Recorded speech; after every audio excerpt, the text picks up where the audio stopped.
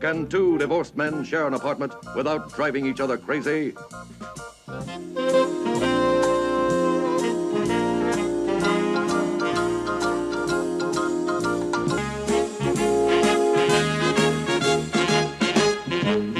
Hello and welcome to another episode of 1049 Park Avenue, an Odd Couple podcast. Ted here with Garrett. Hello, Garrett. Hello, Ted.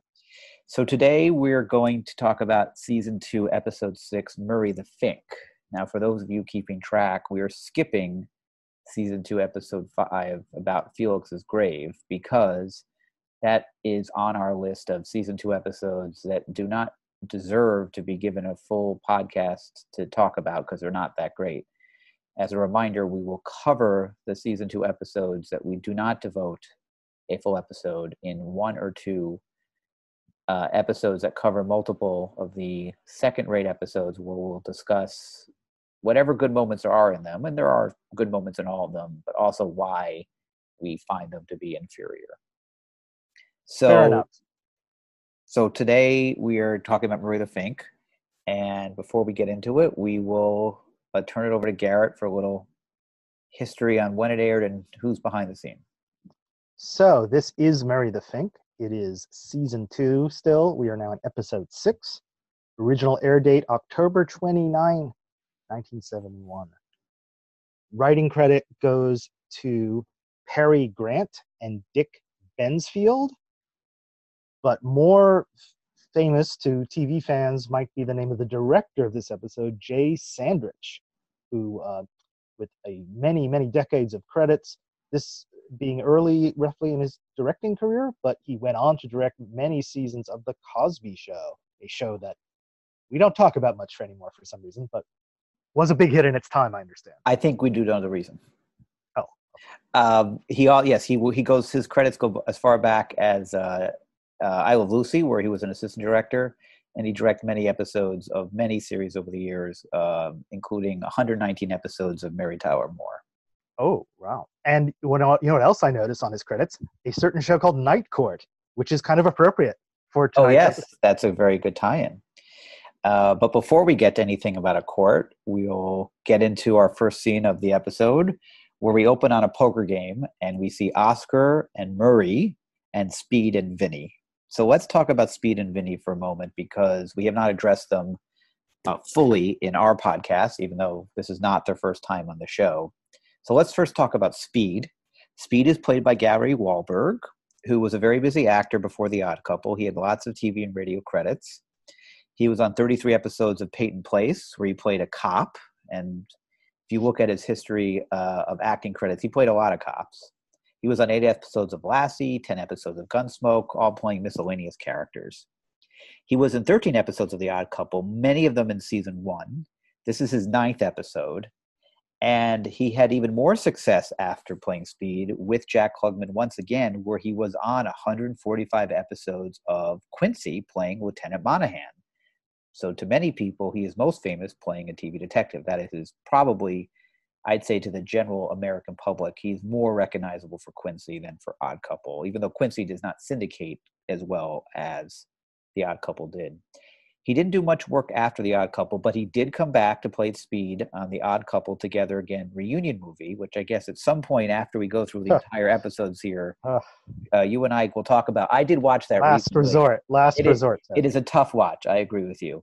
I found an interview. I was curious was it a coincidence he was on Quincy and Odd Couple? Was he a friend of Jack Klugman's from high school? And there's an interview on a website called theoddcouple.info. That's a website that's very good out there. And the owner of that website did an interview with Jack Klugman in 2006. And he asked him if Gary being on both shows was a coincidence. And Klugman said, quote, "He's a dear friend. I've known him for over 50 years, almost 60 years, and from New York. And when he auditioned," I think now he's talking about The Odd Couple, "he called me when he auditioned for The Odd Couple. And I called Tony and I called Gary Marshall. And I said, he's a good actor. Use him. And I also cast him as Monahan and Quincy." So it does sound like they have a connection. He died in 2012. In the movie, Speed was played by Larry Haynes, who most people won't know unless you're a soap opera fan, because he really spent most of his career, 35 years, on Search for Tomorrow. Did not know that, but never saw that show. So. No, neither did I. Was not a soap opera. I am not a daytime soap opera viewer. I am a nighttime soap opera viewer. Vinny is played by yes. Oh, Vinny is played by Larry Gelman. Gelman started appearing on TV and movies in 1966. Mission Impossible was his first appearance, and then worked in a bunch of different things. He's on 12 episodes of The Odd Couple. This is his 9th. Most of them are season 1 as well. And then he did a lot of work after The Odd Couple. He was on 13 episodes of Bob Newhart, 6 episodes of Maude, 6 episodes of 8 is Enough, and he's still alive. The actor who played Vinny in the movie is John Fiedler, who does appear in The Odd Couple multiple times, and we will talk about him. He has some great roles in the Odd Couple TV series later on, and he's none of them Vinny. None of them Vinny. No, he was used to maybe even better than Vinny. I think the roles he came up. Vinny has never been a very funny or interesting character. Speed is more interesting. Yeah. John Fiedler, I would argue, would have made Vinny a little more interesting, but I think it's just the fact they never wrote for Vinny. But John Fiedler, also Star Trek fans will recognize him. He meant, if you watch any shows from the 60s, 70s, you know John Fiedler. So that's yes. You wanted to sorry, I keep trying to interrupt you, but isn't it interesting how the poker players, so this is one of the last episodes we see the non-Murray poker players. Not the last. I think we have another one coming up, but I've been thinking about how, starting with in the play and the movie, the poker players are the supporting characters, basically, at the main supporting characters, and they really play a major role in the story. And Speed, actually, among them, is kind of the lead character among the poker players because the most funny lines, not Murray. And to see that evolve, where in season 1 of the TV series, they are still very frequent players. But here we're starting to see in season 2 the phasing out of the poker gang. So first they get rid of Roy, right? I don't think we see Roy again. No. And that they do bring back Speed and Vinny a few times. And so this is one of the few episodes we get to see the great Gary Wahlberg, who is really great. He's my favorite poker player, actually, my favorite non-Murray poker player. To see him in front of a live audience, and so it's a treat. Well, I think what they realize is the Pigeon Sisters, the poker players, they're getting in the way of the chemistry. Yeah. And when you now go to a multi-camera show with a live audience, it's just the chemistry between Randall and Klugman that you need to focus on, and everyone else is a distraction, even though there's plenty of other people that show up and plenty of scenes where there's more than just Jack and Tony on the show. But I think they just realize they don't need them. They're not helpful. Plus, they're not that funny. I find the Pigeon Sisters really unfunny. Mm-hmm. All right, we're off on a tangent. Although that's what you do on podcasts. So the scene opens. So we see everyone. Murray is complaining about the gold watch that he got for being 15 years on the New York City Police Department.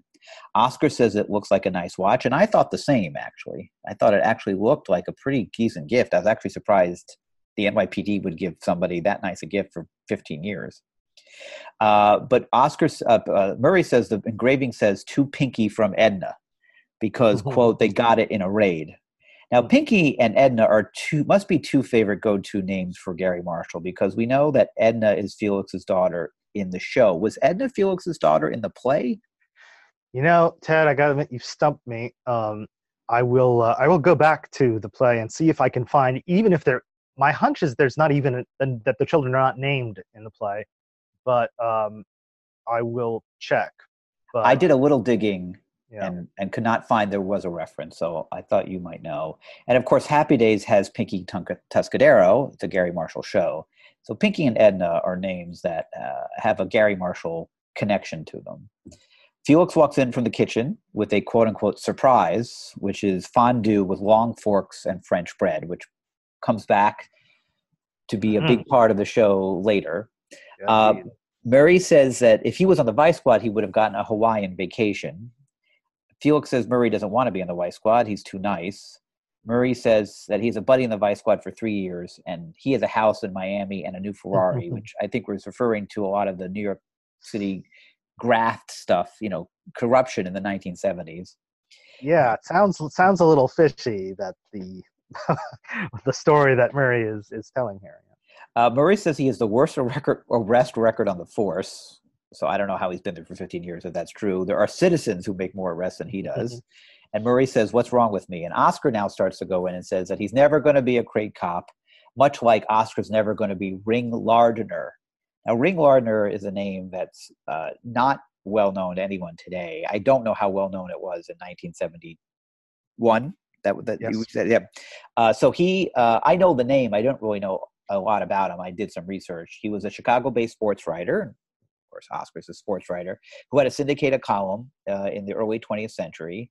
And he was also a short story writer. He actually moved beyond just being a sports writer to be a kind of celebrated short story writer. He was also fairly well known when the Black Sox scandal happened. He was covering the White Sox for Chicago, and he felt kind of betrayed by this team that was now conspiring to throw games. And he died very young. He was 48, died in 1933. He had a tuberculosis-induced heart attack. Well, two other fun facts about Ring Lardner, aside from his death, as you said. He is not to be confused with his son, Ring Lardner Jr., who became a famous Hollywood screenwriter and famous Blacklist victim, one of the original Hollywood 10 in the 40s and 50s. But Ring Lardner Sr. was indeed one of the most famous sports writers of his generation. And as you say, Oscar would probably look up to him because he went beyond sports writing. He kind of crossed over and became a legit writer. He is also featured in the movie about the Black Sox scandal, 8 Men Out, and where he is played by the movie's writer and director, John Sayles. Oh, so you can check out that movie if you want to learn more about him. So Oscar goes on to say that Murray is not mean enough. And Felix starts to say that Oscar should lay off. Murray gets incensed about that and says, so are you saying I'm going to be a failure for the rest of my life? And Oscar says, to be a successful cop, you have to be tough and able to arrest your own brother or your mother. And Oscar continues to needle him about how sweet and timid Murray is. And Felix says that Murray can change. Oscar says, no, he can't. And that's when Murray pulls out his gun and says, this is a raid. So why don't we listen to Oscar get Murray all riled up, which leads to the raid, which leads to the rest of the episode. In other words, what you're saying, Oscar, is that I'm going to be a failure for the rest of my life. Is that right? It is not such a terrible thing. You handle it very well. I don't want to happen to be a failure. I want to realize my full potential. Well, maybe you've already realized your full potential. Oscar, sometimes people can change, you know. Now, Murray. Come on, I got 9 cards. To be a successful cop, you gotta be tough. You gotta be able to arrest your own brother, your own mother. I mean, you see something wrong, you arrest, that's it. Listen, Oscar, I could be a tough cop if I want to be. No way. You see something wrong, you turn the other way, especially if you knew the guy. Oh, you think so, huh? I know so. You're too sweet, that's all. Well, I can change, Oscar. No way you can't. I can too change. I'm telling you, no chance. Now, will you listen to what I'm all telling right, you? fellas, this is a raid. Now, what I don't understand is, if that really happened, wouldn't they just say, okay, sit down, Murray, let's get back to the game? I mean, they actually get arrested, which I don't, so they just, like Murray says, okay, I'm being serious. They never take Murray seriously. Right. So here they are, they walk out of the door, get into his police car. Somehow he points his gun at them, and I guess they actually follow him. Well, I think, to be fair though, for what we learn later is like, aside from Oscar, the other three really do go along with it for Murray's sake, it seems. Yeah, but how do they get Oscar to come along? Yeah. But they also come to that realization later. I don't see Speed is particularly wanting to get arrested and go, well, we're going to help Murray out here in the moment. If this was a different scene or not played to get them arrested, the normal dialogue would have been, sit down, Murray. Right. I guess it's pretty convenient that they cut the scene off at that line. I guess so. Skip right ahead to the jail scene, so we don't have to even see that part. Well, in fact, before we get there, the next scene after the opening credits, because that's where we go to after. But before we get there, yes, yeah. Can we say a little more about Murray, since this is a Murray episode? Sure. Because we introduced Murray last week when we saw him in first time in season 2, I believe. No, because he's in Natural Childbirth, which we skipped. Yeah. Okay. Yeah. The first time we talked about Murray. Yes. And I did a little more reading on Al Molinaro because I was curious about his career before Odd Couple, and it turns out he didn't really have much of one. He was someone who, while he always wanted to be an actor, he actually came to it somewhat late in life as because he had made his money in real estate. He was from a small town in Wisconsin. Big Italian family in Kenosha, Wisconsin, maybe not a small town. And he went out to LA, somehow made a fortune in real estate selling in LA in the 60s, and sort of took acting classes and had dreams of breaking into the business, and was discovered by Gary Marshall. And therefore his main acting jobs throughout his career were with Gary Marshall, from Odd Couple to Happy Days. And after Happy Days, he has occasional guest shots and Joni Loves Chachi. Oh, except another Gary Marshall show, Yeah. right? But he really kind of after that felt like he was very pick and choosing his projects because he did it for the love of it and he didn't really need the money. And so turns out his acting career is solely like as a friendship with Gary Marshall. I did not know he was independently wealthy. Yeah. And it's just so great how he, just like Klugman and Randall, took this role of Murray, which is very much a part of the play and the movie, and really so much made it his own. I think anyone who thinks of that character cannot help but think of Al Molinaro and his nose. Well, actually, we're going to talk about that in a second. Not in a second, a little later. So the next scene we see a POV shot of the New York City police car siren driving down the street, which is, to me, very reminiscent of the end shot of the opening credits of Hawaii Five-0, where we see a police siren on a car speeding through the streets of Honolulu. And then we cut to a jail cell, and all four are brought in by another cop. And that cop is played by one of the best, let me change that, the best and most frequent guest actor on Odd Couple, Richard Stahl. This is his third of 9 episodes where he plays a completely different person every time. He appeared later on 93 episodes of It's a Living, which I am watching now, by the way, on Logo. It's not a bad show. It was had a very interesting history. He died in 2006, and he just has that right chemistry of sarcasm, delivery, and everyman kind of attitude that allows him to fit in so well with them. He just bounces off everyone else on the show so well. I love Richard Stahl, and I forgot he was in this episode. I remember him mostly from the Monastery episode. That and when he plays a priest. Yes, and there's an episode, a monk, I think, and there's an episode where he plays a psychiatrist in my favorite episode of all time. To give it away, the role reversal, or maybe it's not the role reversal. I can't remember. It's that episode, I think. Yeah. Anyway, I love Richard Stahl, and it was a delight to see him in this episode. He has, and a very unflashy role, but he's so great in it. And this is, as we'll get to, a great episode of supporting cast. Last week we had one that was basically just Oscar and Felix the whole time, and now it's this very rich cast of their best supporting players, starting with Gary Wahlberg, and now Richard Stahl, and then we'll meet another one later. So just a real, and then a surprise cameo that you'll talk about soon. So it's just a great cast. So Stahl says, the cop Stahl playing says, no shouting, no fighting, no spitting, no rough language. There's a girls' boarding school right next door. Oscar says, you know who should be in here? Murray the Fink, which I don't know. I was trying to figure out, is this the only time where the episode title is actually said by one of the characters? Felt like, I don't know if we'll look for that. We'll look for that. Well, natural childbirth, they certainly use that phrase. Oh, that's true. I guess you're right. Never mind. In the cell, we also see another prisoner played by Tim Herbert, who introduces. Well, we later find out his name is Freddie, but he appeared on a fair amount of TV series in the 60s and 70s: Dick Van Dyke, Batman, Get Smart, I Dream of Jeannie, Brady Bunch, and Felix decides to introduce himself to the prisoner. So you would think Felix would be all freaked out. He's in a dirty jail cell, but he's actually enjoying himself, which he goes on to explain a little bit later. But he introduces himself and says, Felix Unger, freelance photographer. The prisoner says, Freddie Noonan, freelance pickpocket.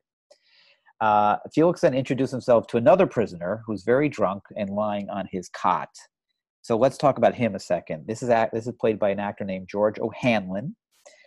His first acting credit goes back to 1932. He first became famous in a series of short films in the 40s and 50s called Joe McDokes. And these were one-reelers, as they were called. Those were shown before the main features in movie theaters in the 40s and 50s. There were 63 of these, and they were all kind of domestic comedies where the quote-unquote original hard luck kid, Joe McDoke, would try some sort of project. So it would be called, so you want to build a car, so you want to re-wallpaper your house, so you want to do something. And then Joe McDoke would do it, and it would all be slapstick and comedy. But he was most famous to people today as the voice of George Jetson. That is so wild that this guy, this drunk guy in the jail scene is George Jetson. Yes, which was only one season in 62 and 63, and then came back in 85 to 87, and George O'Hanlon continued to do George Jetson. Wow. So it's I think I had heard that a long time ago when I was reading about The Odd Couple. I did not remember that when we were doing research for this episode. The drunk, who has no name as of now, says, "Nice to make your acquaintance, Sergeant," he says to Felix, which is funnier than it should be because of the way O'Hanlon delivers the line. Oscar and Felix start to argue why they are in here. Oscar says that they should not be in there. Felix says they should help Murray out by playing along with the arrest. And then they talk about that. So let's play the clip after they start to talk about why they're in the jail cell. He's organizing a friendship club. I don't know what's happening. I'm in jail and my pal put me here. It's your own fault. You egged him on. Who egged him on? You egged him on. You were... Girls next door trying to sleep. Funny to you? Yes. What's the big deal? We'll be out in a few minutes. We pay a little bit of a fine. We're on our way. But we're doing a great thing for Murray. The poor guy. He's so eager to make an arrest. What do you say, Speed, Vinny? We'll go along for friendship's sake? Yeah, why not? I don't understand you guys. Go along as if you have a choice. We're in jail, fellas. We're behind bars. Come on, Oscar. I agree with Felix. He's absolutely right. Oh, What's come wrong? on, Speed. I know he's dying to make an arrest. But look, fellas, who's he taking advantage of? Us, his best friends. Well, who else would let him arrest him except his best friend? If he arrested real criminals, he could get hurt. Good. He didn't even ask us if we wanted to go to jail. Well, if he asked, would you have accepted? No. Well, Oh, it's all screwy. There are 4 guys in jail trying to figure out how to do a nice thing for the guy who put us there. Doesn't that seem a little incongruous? I think the whole thing is incongruous. Look who I got on my side. Hey, I know you. I know you. I seen you in the papers in a sports edition. Come on, who are you? Huh? Willie Mays. Of course!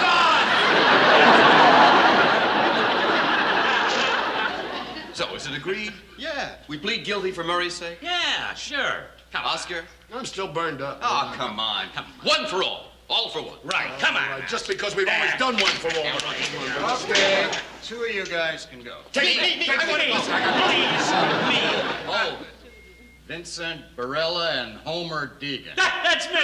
Your name is Homer? What do you think? When I was born, my mother named me Speed? Anyway, you guys can make bail and go. Oh, thank you. Congratulations, Homer. Okay. You're Madison. Madison and Unger. Yes. You stay. Why? You were running the game. Who told you that? Arresting officer Murray Kreshner. How about that, you arresting officer Murray Gress? Did you hear what he did? We'll be out in a little while. Didn't you hear what he said? We're now in for running a game. We could get 30 days. No, a couple hours, that's all. What are you talking about? We've already been there. Look at this. Somebody stole my watch.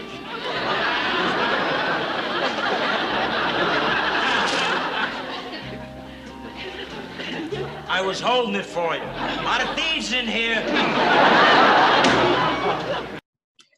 So first of all, I checked. Oscar did not come in wearing a watch. If you look at his wrists when he enters that jail cell, both wrists, they're very visible. There is no watch. So big inconsistency Continuity there. department. Yes, major problem there. That Willie Mays line, every time I hear it, it makes me laugh, and I don't know why. We probably don't need to explain this because anyone listening to this show probably knows exactly who Willie Mays is. But of course, part of the joke is that Willie Mays was a black man and Oscar Madison is not. and so would probably not be recognized. He's also a very slovenly older man and not an athlete, so there's a lot of reasons why that would be why the joke is so obvious, and yet the drunk man believes it. So that's what's. But the way Jack Klugman delivers that line always makes me laugh, even though I know what's coming. And yes, the Willie Mays, the exact opposite of Oscar is funny. Just the way he delivers it, so deadpan, so deadpan. And our drunk man here, the great George O'Hanlon. Mr. O'Hanlon, doing a classic, not just any drunk guy, but the classic wino in the parlance of the day, right? Yes. He's in a suit that's all messed up, and he's just been at a bar drinking all night, and so he just does a classic wino. It's just as visual, the joke, as anything, so it's got to be seen. And we get a great trivia question, what is Speed's real first name? Which is Homer. Yes. What a great, and what the opposite, right? Credit to the writers for coming up with like the opposite end of the spectrum. Because I think before, now we think of Homer Simpson, but before Homer Simpson, the name Homer was kind of like a very stuck-up, waspy first name. I think of like some good little schoolboy in a, Little Lord Fauntleroy outfit. And interesting. So I don't know where I get that association, but it's a very small town America kind of thing. So it does seem to be the least likely of Speed's names. So later in this scene, we cut to another scene in the jail cell, and Felix starts to read the writing on the wall. So here are the things he reads. Remember these 3 little words, and you'll always have money. Stick 'em up. Yeah, not that great. Burt Lancaster was too short, signed Birdman of Alcatraz. Should we explain that one? Burt Lancaster played Birdman of Alcatraz in the movie Birdman of Alcatraz. And Burt Lancaster is not short. Oh, that I didn't know. I thought he was short. So I guess the joke is that the real Birdman of Alcatraz thinks he was too short, yes. He took my case, he took my cash, now I'm in jail with a nervous rash. So do not hire attorney J. Martin Eckworth. Yeah. And that name always, I can always recite that name for some reason. There's a lot of things I can't remember, little asides on any TV show. But if someone asked me the trivia question, what was the name of the attorney mentioned in Murray the Fink, I think I could come up with that. And then he says, don't waste your one call, called Judy Kellen, Butterfield 9, something, something, something. I couldn't hear it. And I looked at the closed captioning. She delivers. Garrett, you want to talk about Butterfield. Okay, so the laugh is so big that it covers up, but all Felix is saying is the rest of the number. It's a phone number. So to get this joke, you have to remember the old phone exchanges that were that preceded the first 2 numbers of the phone number, at least in Manhattan, you could have the letters right on the phones, the letters on your number. So Butterfield was BU, so 28. And for some reason, instead of saying 289, you said Butterfield 9. But the reason for that was that in the very old days, when you had to ask the operator to dial, before self-dialing phones, operator, get me Butterfield 9. That was the Butterfield exchange was a different operator who connected you to that. They were neighborhoods, basically.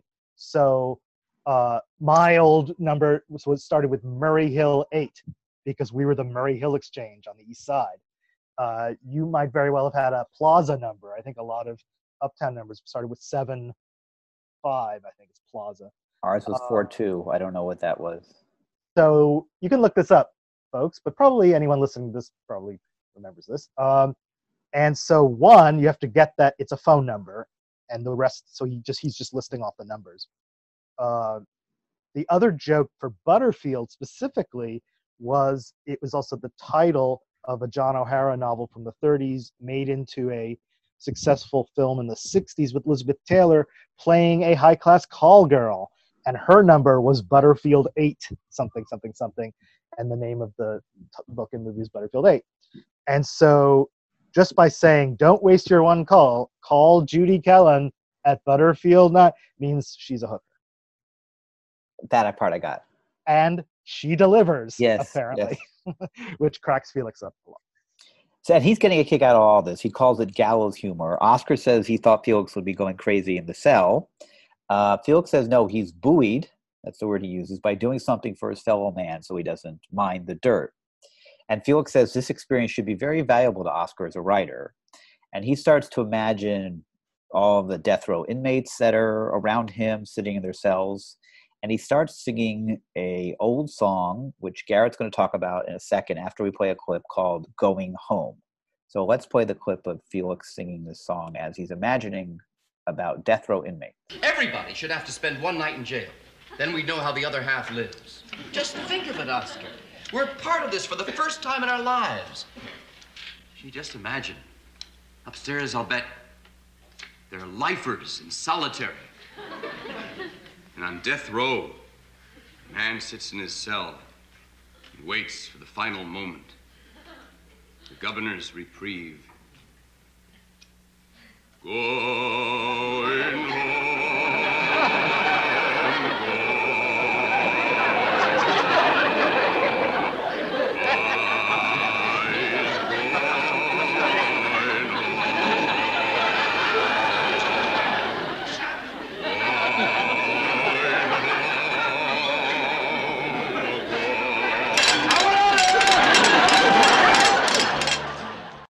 Of course, that banging at the end is Oscar, who is really annoyed by this, grabbing a tin cup, which seems like something out of Pirates of the Caribbean, banging on the cell to get out of there. And you want to talk about that song?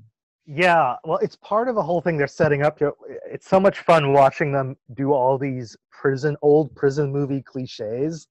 So even the tin cup, which comes out right, it's like a prisons movie out of the 30s where they have these cheap utensils and tin cups, and that was an old prisoner thing, to rattle to protest or to make noise in the prison was to bang your cup against the bars, I guess. So there you have Oscar acting like some character out of an old prison movie. And the other thing is what Felix is doing, which is the Negro spiritual, as they're called.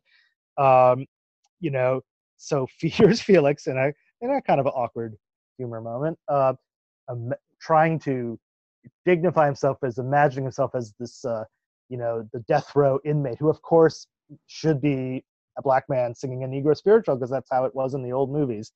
And that is indeed the voice of Tony Randall in his deepest baritone, in his Paul Robeson-esque style, singing a song that Robeson did make famous called Going Home. And just fun fact about the song is that it's actually kind of a fake Negro spiritual, because it's actually the tune you might recognize from the great classical piece, the New World Symphony by Anthony Dvorak, the Czech composer, who wrote a symphony based on what he thought were inspired by American folk music. And so, funny enough, one of Dvorak's proteges adapted that tune from the symphony into a song called Going Home, and was marketed and sold in the early 20th century as a Negro spiritual, and then became one just because Paul Robeson recorded it. So it's but what's funny here is that Felix, who's the most white of stuck-up white men, suddenly breaking into his Paul Robeson best. And I think part of that is what makes it so embarrassing to Oscar and painful that he has to bang on the bars and demand to be let out. And this is the second time they've done this sort of joke. In Hospital Mates, he starts singing that song, Jim. Right. So I don't know if this is Tony Randall influencing, because those are two different writers, but Tony Randall loves to sing. Yes. So he finds any excuse at all in this show to sing. The audience is going crazy for this. I mean, even that clip, when I recorded it, I didn't remember how loud the audience laughter was. Yeah. Now we come back, and Felix is singing again in another scene in the jail. Now he's singing the song Your Time Is My Time, which was a theme used by Rudy Vallée. It was Rudy Vallée's second theme song. But ironically, the first theme song connects back to something we talked about in Felix's Wife's Boyfriend, because the name of Rudy Vallée's first theme was Hi Ho Everybody. And that's the best line that we liked when Felix starts getting indignant with Nancy and her brother and Oscar, and he says, and Nancy says, come on, can't we be all adults? And Felix goes, hi, ho, everybody. So clearly Felix likes Rudy Valley or Tony Randall. Or Tony Randall likes Rudy Valley. Right, they both do. Yeah. Well, he's also doing speaking, Rudy Valley, I believe, was famous for singing through a bullhorn. He had this technique on his radio show. I think that was a thing for some of these singers, was like to use a bullhorn to give their voice that little tinny sound. I'm doing a he's doing it now. Yeah. But Felix does that with the newspaper or magazine, whatever it is. He rolls it up and is singing, doing his Rudy Valley impersonation through that. So I think that's a reference to that. So now Felix and Oscar both say they're hungry, and they call for the guard, Richard Stahl, to come and says that he wants some food. And here Freddie jumps up, the pickpocket, and says there is no more food until tomato surprise in the morning. And Oscar says, what is that? And Freddie says, it's oatmeal with nuts in it. And Oscar says, where's the tomato? And Freddie says, there ain't no tomato. And they both say at the same time, that's the surprise. It's a very vaudevillian joke that eats up 20 seconds of the show for no reason. I mean, it's an amusing joke, but it's just like stuck in there. Yeah, no, it's amusing because it's so corny. And Stahl, as they're shouting for the guard to come, Richard Stahl finally comes, and Felix said they would like some food. And Stahl, and this is where he just becomes, in his deadpan way, says, what would you like? And the audience is laughing because of the way Richard Stahl says that. Felix says, I'd like a steak sandwich. Oscar says he'll do the same with French fries. George O'Hanlon pipes up and says he'll have 4 martinis. I'm expecting guests. And Stahl says the kitchen is closed because the chef doesn't get out of solitary until 5:15, which is it could have been a better joke there, but it was fine. But so the main joke is that Felix and Oscar here are ordering like they're in a restaurant. Yes, exactly. And Stahl is just like deadpan, like, you idiots. So we have a new scene, and Felix asks to Oscar if they do have to stay overnight, does Oscar want the upper or the lower bed? Oscar says, I want the upper so I can step on your face when I wake up in the morning, which is more about Oscar's cruel humor to Felix. Felix says that he got to make a call, which, I guess we didn't see that. And he called Murray's wife, and she was so proud of Murray. And Oscar says, isn't that terrific? And gives him, he says it very sarcastically and gives him really a death stare. And at this time, Murray comes in, and he's in a suit, and he's all peppy, and he's all full of confidence. And he says he's taking his wife out to celebrate. And let's listen to that interaction. Hi, boys. It's okay. You can let me in here alone. I know these guys. Murray, you're in cities. They made you a plainclothesman. No, not yet, Felix. But tonight's my big night. I'm taking the little woman out. Now? Oh, the night's still young, and I'm gonna celebrate. Celebrate? Yeah, listen. Where's a really nice place to go? In other words, if you were free, where would you go? For your throat. Watch it. You're speaking to a police officer, Madison. Felix, it was awfully nice of you to call my wife. She just appreciated it. So when are you going to get us out of here? Well, I really don't know that. You got a serious charge facing you, running a game. You're in a lot of trouble, Oscar. Hey, Murray, you think I'm going to let you get away with this? Are you crazy? Felix, my captain really likes me. He patted me on the back. He said, Murray, I like what you're doing. What you're doing is good. They've been looking for you guys for a long time. Felix, come here. Please, come here. Quick, hold me back. They knew there was gambling in the area, but they couldn't put their finger on it until I broke the case. Right, break it up. What's your name, Don? Oscar Madison. I'm surprised at you, Oscar. Madison. We were going to let you and Unger out, but assaulting an officer, now that's big stuff. Unger, you can go. I can do much more for you on the outside. Yeah, call my lawyer.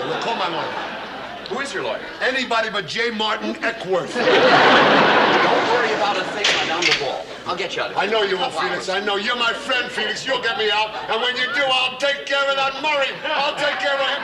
What is it, buddy? What? You know all the places. I'm taking Murray and his wife to dinner. Where should we go?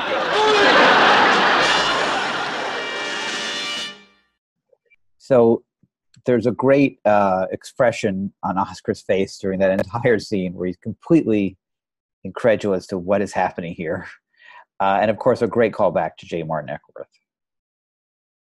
Do you believe that Felix would ask Oscar for a restaurant recommendation?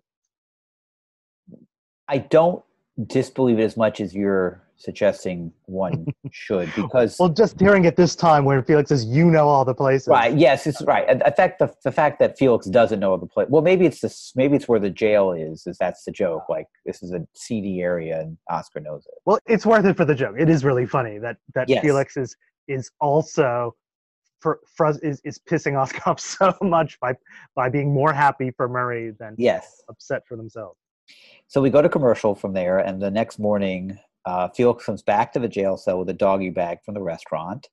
Oscar says that all night the girls in the boarding school were singing Born Free, so a third singing joke now, even though this one's off camera.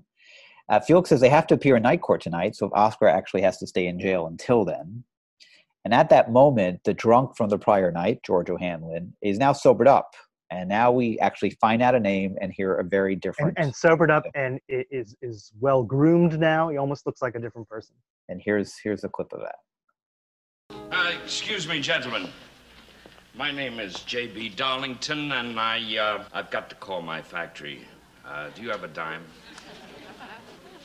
You see, we're involved in a top secret project, and my presence there is absolutely necessary. Where's the...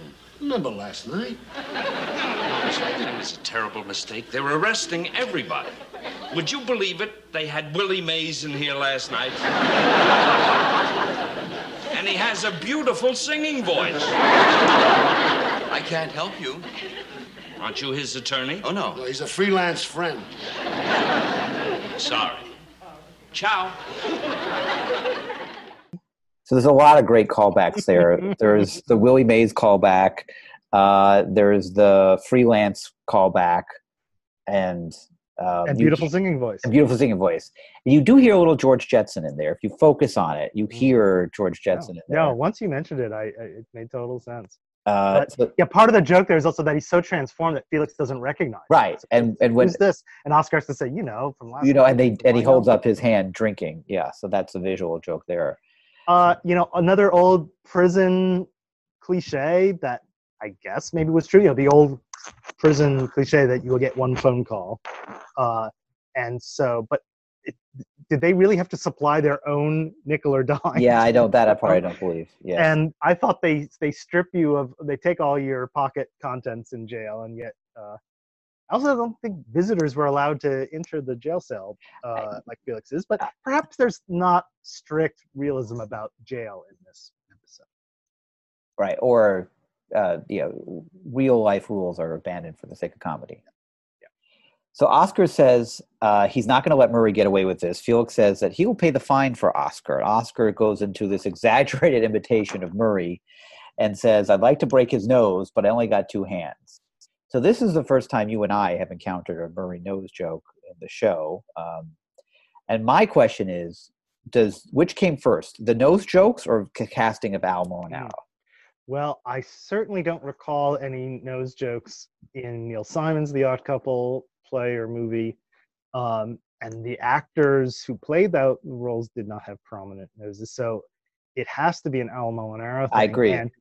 And obviously we have to examine season 1 very carefully, but it doesn't seem like the thing they would start using in the show right away. It's obviously after they get to know Al for a while, and he was game for it, I guess. And as the show goes on, the nose jokes get very elaborate and feature in the plot. Yes. By the way, I'm going to let you do that season 1 careful investigation. Thank you. I cannot sit through season 1 carefully. I'll take a bullet for you, Ted. So Oscar calls Richard Stahl over and says he wants to make a phone call, which we never really find out what that is. By the way, didn't he already get a phone call? Because Felix did. And when he saved it for later...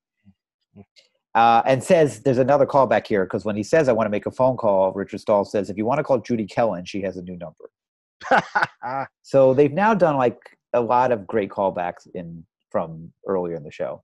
So we're now cut to a courtroom, and the judge appears to be talking to everybody referenced earlier in the show. First we see Judy Kellen, which is, Right. I did not know that. They are committed to the bit, as we say. I was putting on the closed captioning to kind of follow what's going on and make sure I had good notes. And he says Judy Kellen. I didn't realize that's Judy Kellen in there until now. I have a feeling that was one of those like little bits, little extraneous scenes that probably was cut in syndication, because I didn't recall that. Oh, either. that could be. Yeah, that makes sense. And he says, but "Don't we let see it, this woman who has doesn't speak. no." And, it's clearly what does the judge say to her? He says, "Don't let it happen again, Miss Kellen. Case dismissed." We can only imagine what the case is. Now let's talk about the judge. Judge is played by Kurt Conway, who appeared Love three him. times. Love him. He appeared 3 times as a judge in The Odd Couple and a doctor in a 4th episode. He isn't a particularly busy actor, at least in TV and movies. Maybe he was much busier on stage. He has sporadic TV and movie credits from the 40s to the 60s, including playing Adolf Hitler in a very weird episode of The Twilight Zone called He's Alive. Wow. Where you don't really see Adolf Hitler, if my recollection is right, that clearly until maybe towards Maybe the end. He's cast for physical type because he's kind of a short of stature man. And he died 2 weeks after this episode, after his last Not this Odd one. Couple, Not this this one, after his last Odd Couple episode aired in God. 1974. Well, that's sad. But he is just the crusty old man judge you can imagine. I mean, that's why he's so memorable in all. I love the fact that they kept using him, even though the judge may be a different name each time, but he's basically their go-to judge because he's just such a crusty old man. It's hilarious. So, and the bailiff, there's a bailiff in the room. So in the room, besides our characters and the jail characters, there's a Richard Stahl there's the judge, and there's the bailiff. Bailiff, who almost has no lines, is played by Mark Russell. And if you're a Kojak viewer, you recognize him because he was in 107 episodes of Kojak as Saperstein. And if anyone was a Kojak viewer, you can hear Telly Savalas yelling Saperstein a lot in the show. And he had a fairly regular role in Kojak, playing a cop who would go investigate something. He wasn't, he wasn't a minor character. He was maybe the 5th lead after Crockett and Stavros. He was next in line. So next, the judge calls Freddie the Pickpocket up and J.B. Darlington. So they are consistent with covering everyone else in the jail cell. Yeah, it's very much, again, an ensemble show, this episode, with all these supporting players in it, like, throughout. And they're committed to filling out all those characters.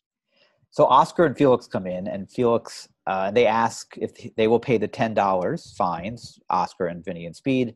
Oscar says no, because he has evidence. And that's what Oscar says to Felix. And Oscar and the crew then go up to the judge.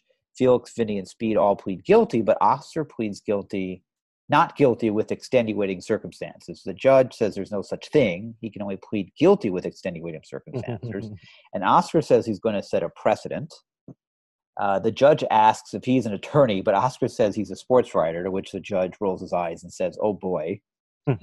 Oscar asks, "Your Honor, can I say something?" And the judge gets mad and says, "Don't call me Your Honor, because Your Honors work 10 a.m. to 4 p.m. I'm just a night court magistrate." Again, the crusty old man that you talked about. Oscar says, "Okay, Your Magistrate," and says he can prove they were framed, that they all were framed, and that Murray was at the game playing, because he has evidence. He has Murray's cigar. He has a fondue fork with Murray's fingerprints on it. And he has a picture of Murray scooping up the, quote, biggest pot in 1967. And the judge says these are very serious accusations and could lead to charges against Murray. Now, Murray faces all of a sudden, gets very maudlin and despair. But how did Murray not see this coming? Yeah. I mean, he knew he was playing. But here's the bigger problem. Where the hell did this evidence come from? Yeah. Oscar didn't Good question. go home. So Oscar did not go home. He was in jail. So now, was this evidence, did this evidence get to a police precinct? Or did he call somebody to get who did he call? Was that why they made Well, a I think phone call? I think you must be right, because he does at right in the previous scene is about to make a phone call, and we never find out who. So there's obviously some friend who is not one of these characters. Could be Roy, the other poker Maybe player. it's Crazy Rhoda Zimmerman. That's who you got to call, and who's always there for you. Yeah. I don't believe whatever, that didn't happen that way. He didn't call someone who brought in these things. Murray's Someone has a key to his apartment, obviously. So it's clearly a. By the way, the biggest pod of 1967, that would make that game older than the show. Yes, which they.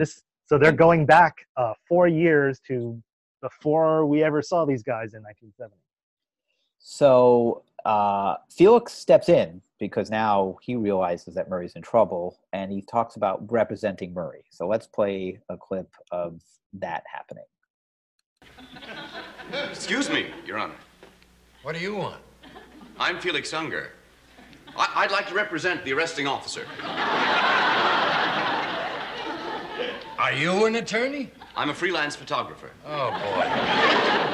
I'd like to cross-examine this witness. He's not a witness. He's the accused. And Officer Greshler is not on trial here tonight. Yeah, go sit down, will you? Officer Greshler's reputation is at stake. I request permission to question this man. Well, this is highly irregular, but if it'll help, okay. Take the stand. Take the stand. Will you sit down, please?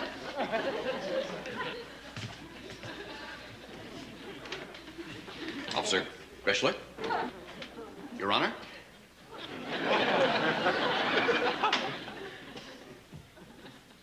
State your name, please.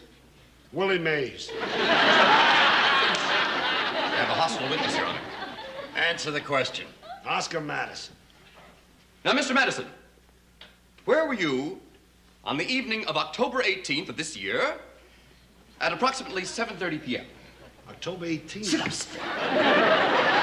Last night. Don't stall. You know what I'm talking about. I was with you and them and him. Aha! Uh-huh. And what were you doing? Gambling. Aha! Again, uh-huh. That's already been established, Mr. Unger. That's what he was arrested for. Yes, I know that, Your Honor. I'm merely trying to defile his character a little. I will now refute the evidence, if it please the court.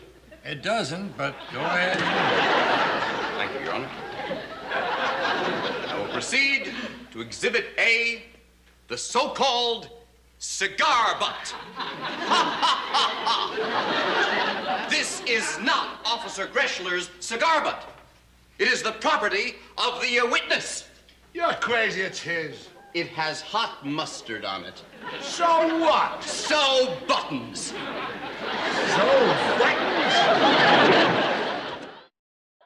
So, two things about that. Do you remember our pal Tim Frumkis? Yes. I first heard that phrase "so buttons" from him. Wow. And I Shout always out to Tim on the show here. I always Okay. associated that. He went to high school with Garrett and I. And did you notice there's a moment where he says, "This belongs to a witness"? I think Tony Randall had a little blooper there where he was going to say something else besides witness or forgot his line. I have a different read on that, actually. Okay, go ahead. Part of what's so enjoyable about this scene is, and we should introduce this concept now, that this is one of the many Odd Couple courtroom drama scenes, and which all feature Felix as the great lawyer. And this is clearly a role that Tony Randall relished, perhaps stemming from his career-making performance in the original stage version of Inherit the Wind, the Uber courtroom drama. And he just goes into these great formalities. He's like playing some movie ideal of a great dashing, showboating lawyer, and he puts on this very mannered speech. And what he's doing there is like the witness is some kind of like flourish of some kind, especially when you see him do it with some kind of physical gesture. So I don't know. I could be imagining that, but part of what I enjoy about these scenes that they do so much is Randall hamming it up. And he would go on to play a judge in his next sitcom, The Tony Randall Show. He played a judge. So after that scene, Felix goes on to say that the cigar butt is Oscar's and not Murray's because it has hot mustard on it, and they were all eating fondue last night except Oscar, who was eating knockwurst with hot mustard.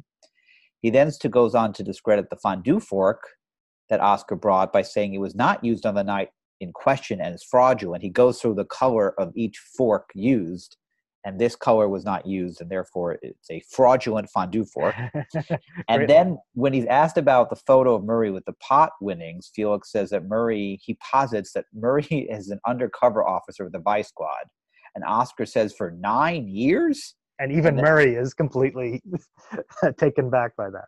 And Oscar goes on to call this a kangaroo court and Felix a kangaroo.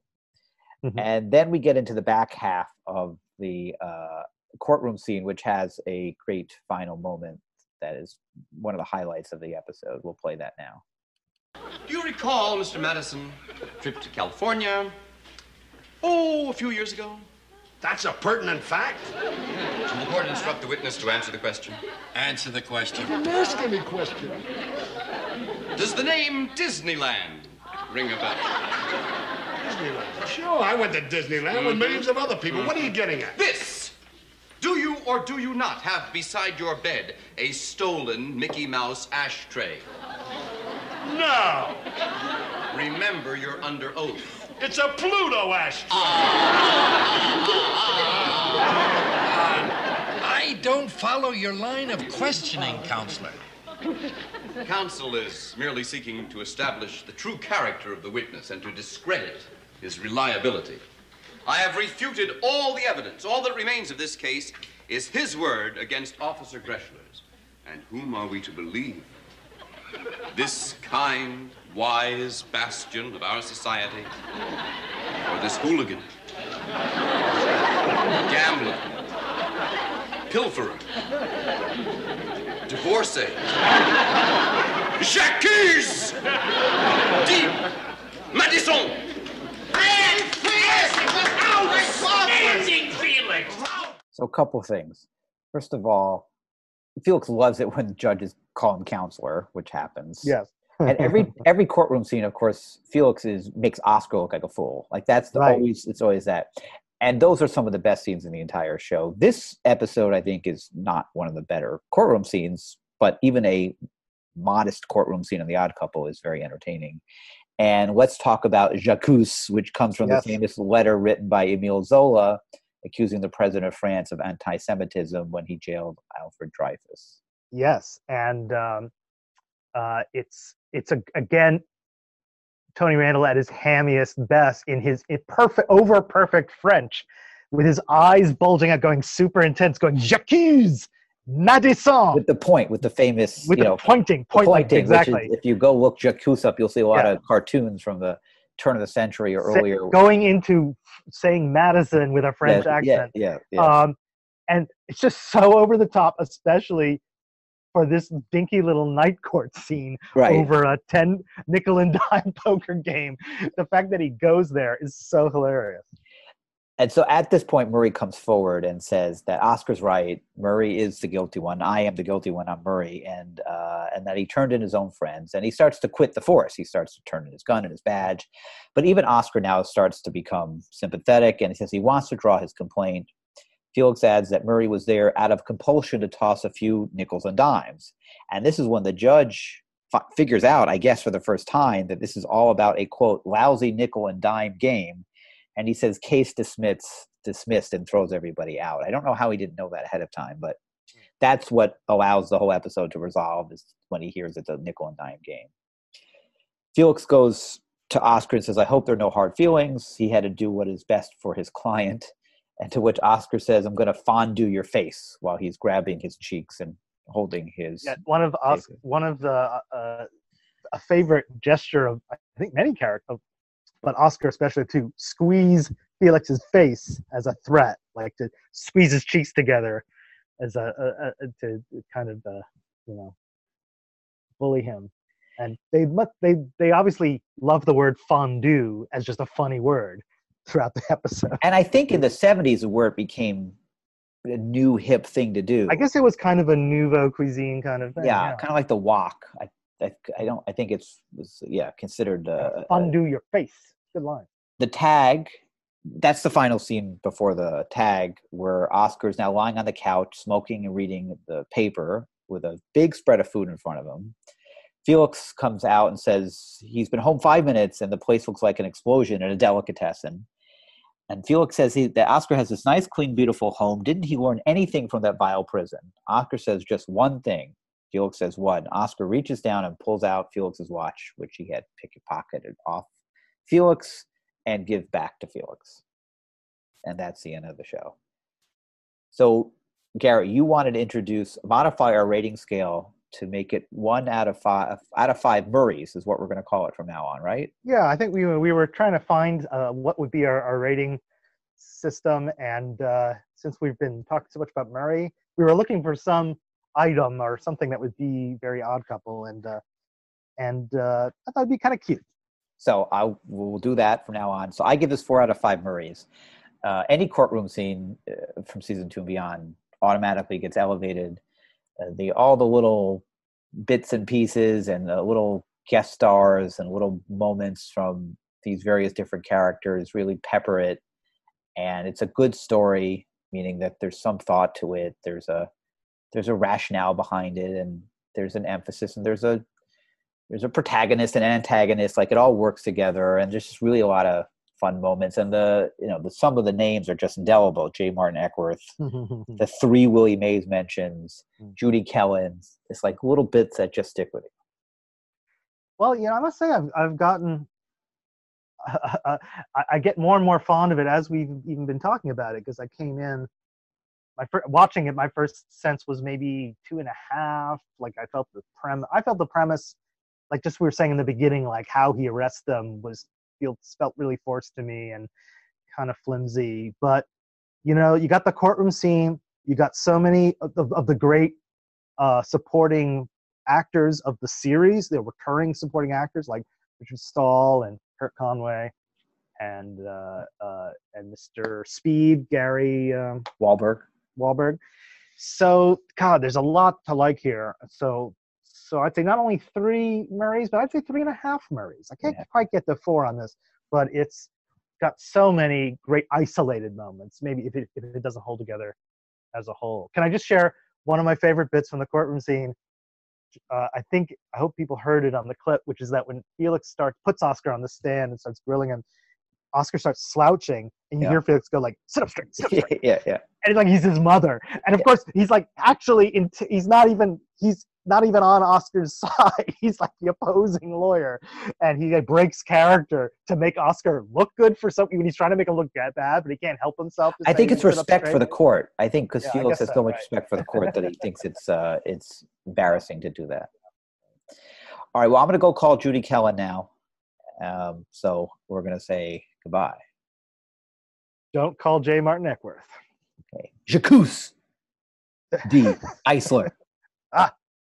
You got me. All right.